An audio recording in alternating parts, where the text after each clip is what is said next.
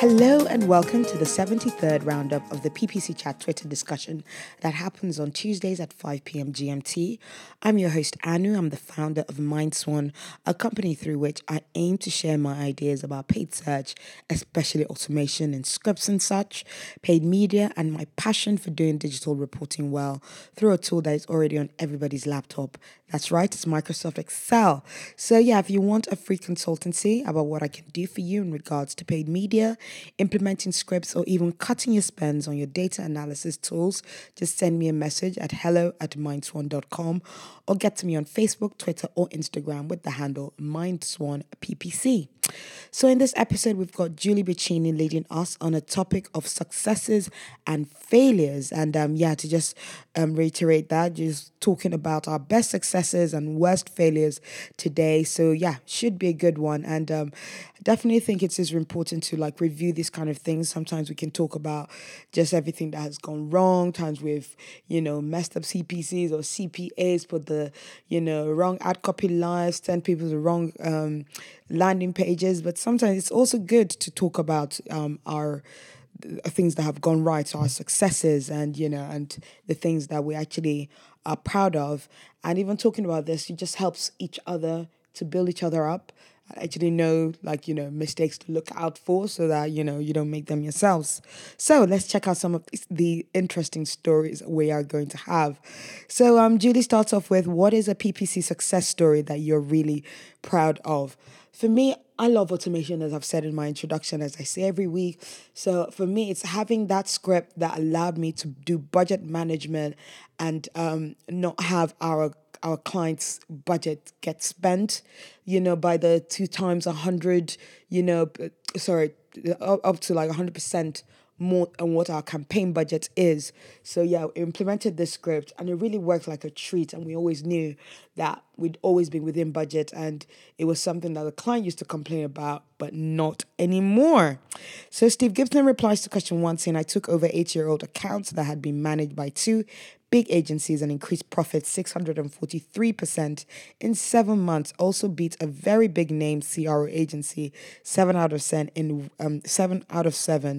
web page split tests for same client. Now that's a very nice story. Julie replies saying, one of my favorites was taking a struggling service business who was competing against a behemoth and getting them so many leads, we had to scale back our efforts from time to time because they couldn't handle the volume. Yes, I love those kind of stories as well. I've had the same experience where the client had to stop a lot of activity because we were sending them too many leads. So yeah, watch out for that. And then we've got, Julia Vice, it rhymes with I, saying Beyond Meat. I've never done anything like that before. Beyond Neat, I imagine she meant even. I've never done anything like that before. And the store visits videos and the follow up app campaigns across so many platforms was just great. I learned so much and I feel like we accomplished so much.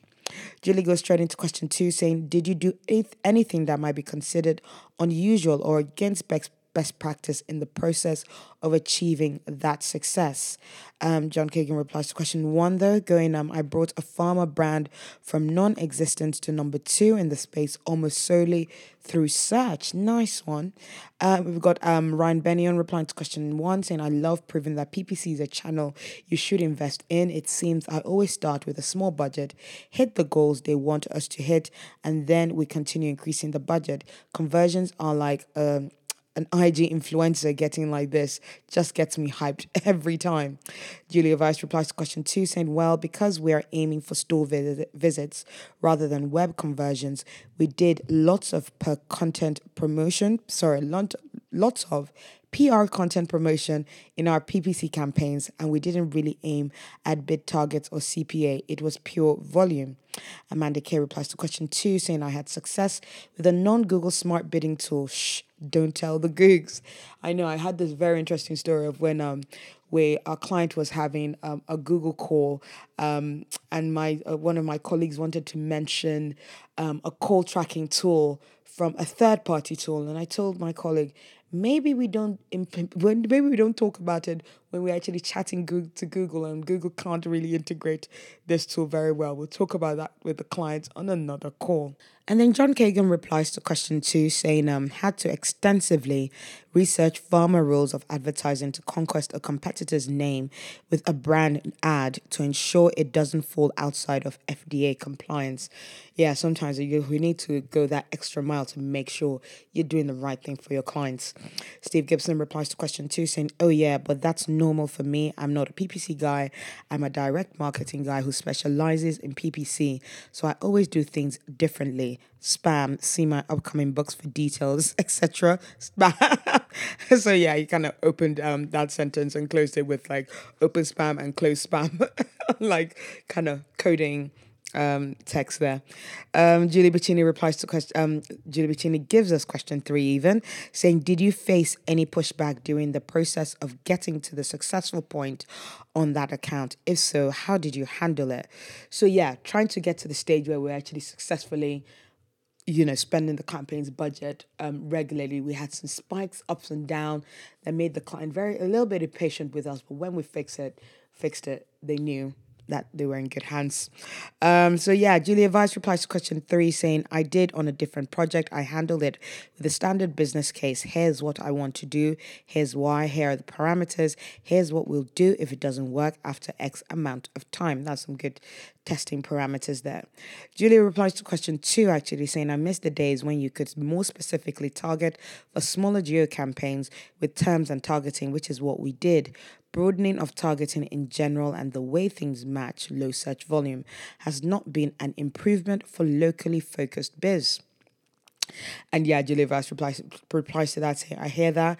I had a very good result from hyperlocal campaigns, ad copies, zip codes, exclusions. The thinking about plus astral travel to your location change is not helpful." Julie Bacchini replies, "No, it's not. I think a blind spot for Google is that truly local businesses don't need expanded reach. There's literally a certain radius from within their customers will travel to them. Sorry. There's literally a certain radius from within their customers will travel to them, period." And then Julia continues saying, "Or that they can travel to. It's not just a matter of delivery area they can handle. Sometimes it's zones that are regulated in terms of taxis and airports even." And so, yeah, we've got Julia replying to question three as well, saying, "I didn't get pushback from this client. I sometimes do, of course. And when I do, I will explain in plain language what we are trying to achieve with the strategy on the table and how we think it will happen, what we will measure, duration, etc." Matt Valencourt replies to question three, going, "Client, why aren't we in top position for favorite keywords? Me, here's the performance data for favorite keywords versus successful keywords." Client, "Oh, data is the great equalizer." I love that kind of narrative there between client and the PPC person trying to prove that just doing things the way they want to do it is not always the best way. Steve Gibson replies to question three saying, "When they hired the big name CRO company, they wouldn't let me split test some of the funnel pages because that other company had free reign. Then when that company failed to deliver, split testing ground to a halt for 6+ months. So I had a new version of homepage." And then we've got Julie Bacchini replying to Matt's answer about his narrative between him and the client, saying very true. It also works for the idea they just can't let go of what won't work, but have to try anyway to be able to move on. And sometimes it's just worth giving the client what they want and testing it against what could be what you will still think is the best performance, but then definitely let the data show what good performance is. Ryan Bennion replies to question two, saying, "Not bidding on brand terms when there is no competition. We will spend a small budget on brand terms, and because a brand ranks well for organic and nobody is bidding against us, we don't need to bid as much. A lot of people don't like this idea, but it can work." And then we've got John Kagan replying to question three, saying, "Yeah, farmer legal teams are not only not only the ones that enjoy listening to someone without a legal degree about legal things." Ryan Bennion replies to question three, saying, "It usually comes to we don't have enough budget or there isn't enough search volume. There are random fires you have to put out, but usually the pushback comes because they aren't seeing their desired ROAS or revenue numbers. Data storytelling solves most issues." Scott Ostermala replies to question one, saying, in a past role, helping service business franchise owners adopt PPC, telling them it's the new equivalent of the yellow pages, seeing many of them experience double-digit percentage growth year over year by showing up more often. Interesting. Mark Gustafson replies to question four, even saying for the group I was working with, they expressed a lot of value to clients in the action they were talking, where it needs to be largely the results. Shifting thinking, or building confidence was huge. People will take risks if the reward is equals to less heavy manual work. LOL. And as Mark has already answered that question, I'm actually going to give what it is because Twitter is hiding it from me for some very weird reason. So the question was, what was the biggest lesson you took away from this successful initiative? So that's question four, which was, what was the biggest lesson you took away from this successful initiative? And then actually going on to question five straight away, we've got Julie asking, what is an example of something you tried that just didn't work? I hate calling it a failure because I think we can learn from everything we do, even when it really does not work. So yes, I do definitely believe in that. It might not be a failure. It's just about testing things. And I'd say that something that I've experienced with my team before was when we took Google's advice in changing our target CPA for auction time bidding that we're doing in SA360. And yeah, it just really shot up our spends, but applications and our conversions did not follow suit. So yes, it's something I've really taught my team to do, to actually always take Google's advice with a pinch of salt and don't just go, okay, Google suggested that, so I'm going to implement it. So always be careful about when you're increasing target CPA to work you're trying to increase volume, but just to make sure you're very careful with it, because sometimes the spend will increase, but application won't. And then we've got who is it? So we've got Julie starting off with an answer saying, I was working with a client in the financial sector. Their print ads it had images of unhappy or stressed out people. They wanted to use them for PPC. Those images did not work well in the digital space. Campaigns did very poorly. Client was dissatisfied. Scott Ostermaier replies to question five, doing a part one for it, saying, had a beast of a time getting shopping ads to perform for an e-commerce client, continue to trying to optimize for months without realizing that they didn't have MAT pricing laid out for some of their vendors. They were killing me and the client on a price. John Kagan replies to question four, saying, if you're willing to read through government red tape and documentation, you can find so many loopholes. Julie Bacchini replies to question five, doing a part one, saying, had another client who had major website issues they had no interest in fixing, but wanted to run PPC anyway. Guess how those results turned out? So yeah, PPC's main job is to drive the traffic. If you do not have a good website, it's not going to drive good conversions at all. And then we've got Mark Gustafson replying to question five, saying lots of figuring out how to position different businesses, when in reality the companies are not paying for that. If a company cannot explain a compelling reason to take action, then there's no way in hell I can either. Steve Gibson replies to question five, saying, I listened to all those website behavior gurus who said asking customers to register to buy reduces sales. Persuaded a client who was forcing registration to split test, allowing guest checkout. That version converted 31% worse. Oops. So yeah, I guess, again, that is something that is not that it didn't work. It's just a learning. And yeah, it's not a failure. I think it's just about knowing what work and what won't work in the future. John Kagan replies to question five, saying bidding on an adjacent category keywords to drive awareness, backfiring is an understatement. I felt shame. John Kagan replies to question six, but before that, I'll actually give you question six, which is Julie asking, were you trying something totally new to you or going against conventional wisdom or following a platform's advice? So in answer to question six, we've got John Kagan replying, we thought we were being edgy and thinking outside the box. Turns out there was a reason why others didn't take this approach. But sometimes you don't know for sure, 100% sure until you test. So I still, do a big props to John Kagan for testing that. So going back to the thing that he did, actually thought was had gone wrong, his answer to question 5 said bidding on adjacent category keywords to drive awareness. Backfiring is an understatement. So yeah, we've got some Steve Gibson replying to question 6. I was very much going with conventional wisdom. Afterwards, I realized few of these split testing gurus were actually running split tests. Most of them were just parroting what they heard from others. Yeah, sometimes clients, the advice that you actually read online is not exactly the advice that you should be taking. And then given question seven here, Julie Bicini goes, what was the biggest lesson you took away from this unsuccessful initiative? And Steve replies to that saying that a lot of big names gurus are just making shit up. That's disappointing to actually hear about. And we'll also give you question 8 here. Julie asks, what is the biggest roadblock you face in making your PPC efforts as successful as you think they could be? How do you try to overcome it? And I'll definitely say two of the biggest things are the client and sometimes Google, because Google only just wants you to spend more money, and sometimes you're actually trying to test things to make things efficiently better. Also give question 9, where question 9 goes, what piece of advice would you give someone, or did someone give you, when it comes to success or failures in PPC?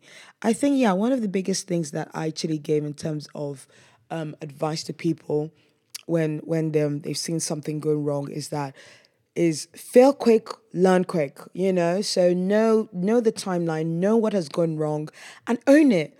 Do not try to cover it up. Do not go to a client going, oh, yes, I think something's gone wrong. Just say that, look, we tried to test something, it didn't work. We fix things back. We know what to not to do next time, and we'll make sure that we keep on pushing your performance and working hard for your performance. Scott Ostermiller then replies to question 8 saying, time, there simply aren't enough hours in the day to give everything the attention I want to. My best advice to overcome it is to be as structured with your schedule as possible. Make the rounds, get other people to look at it, and set up automated alerts. I like the whole getting other people to look at it. Sometimes when you're looking at your work too much, you miss things. You'll undoubtedly miss things, and a fresh new pair of eyes will catch things that you've missed and just make you look good.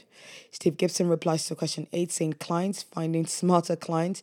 Yes, sometimes clients just want you to do the wrong thing for no good reason.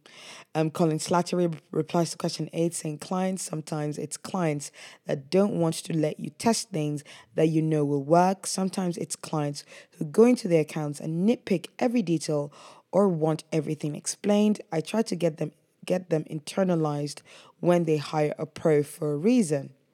John Kagan replies to question 7 saying, don't let a gut feeling define an action when all actual data indicates this won't work in advance. Don't bring your gut to a data fight.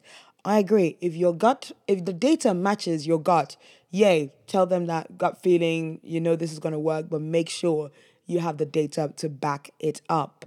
Julie Bicini replies to question 8 saying, clients can be their own worst enemy when they won't view working with a PPC pro as a partnership, when the specific biz knowledge plus my PPC expertise equals to best case for successful PPC endeavors.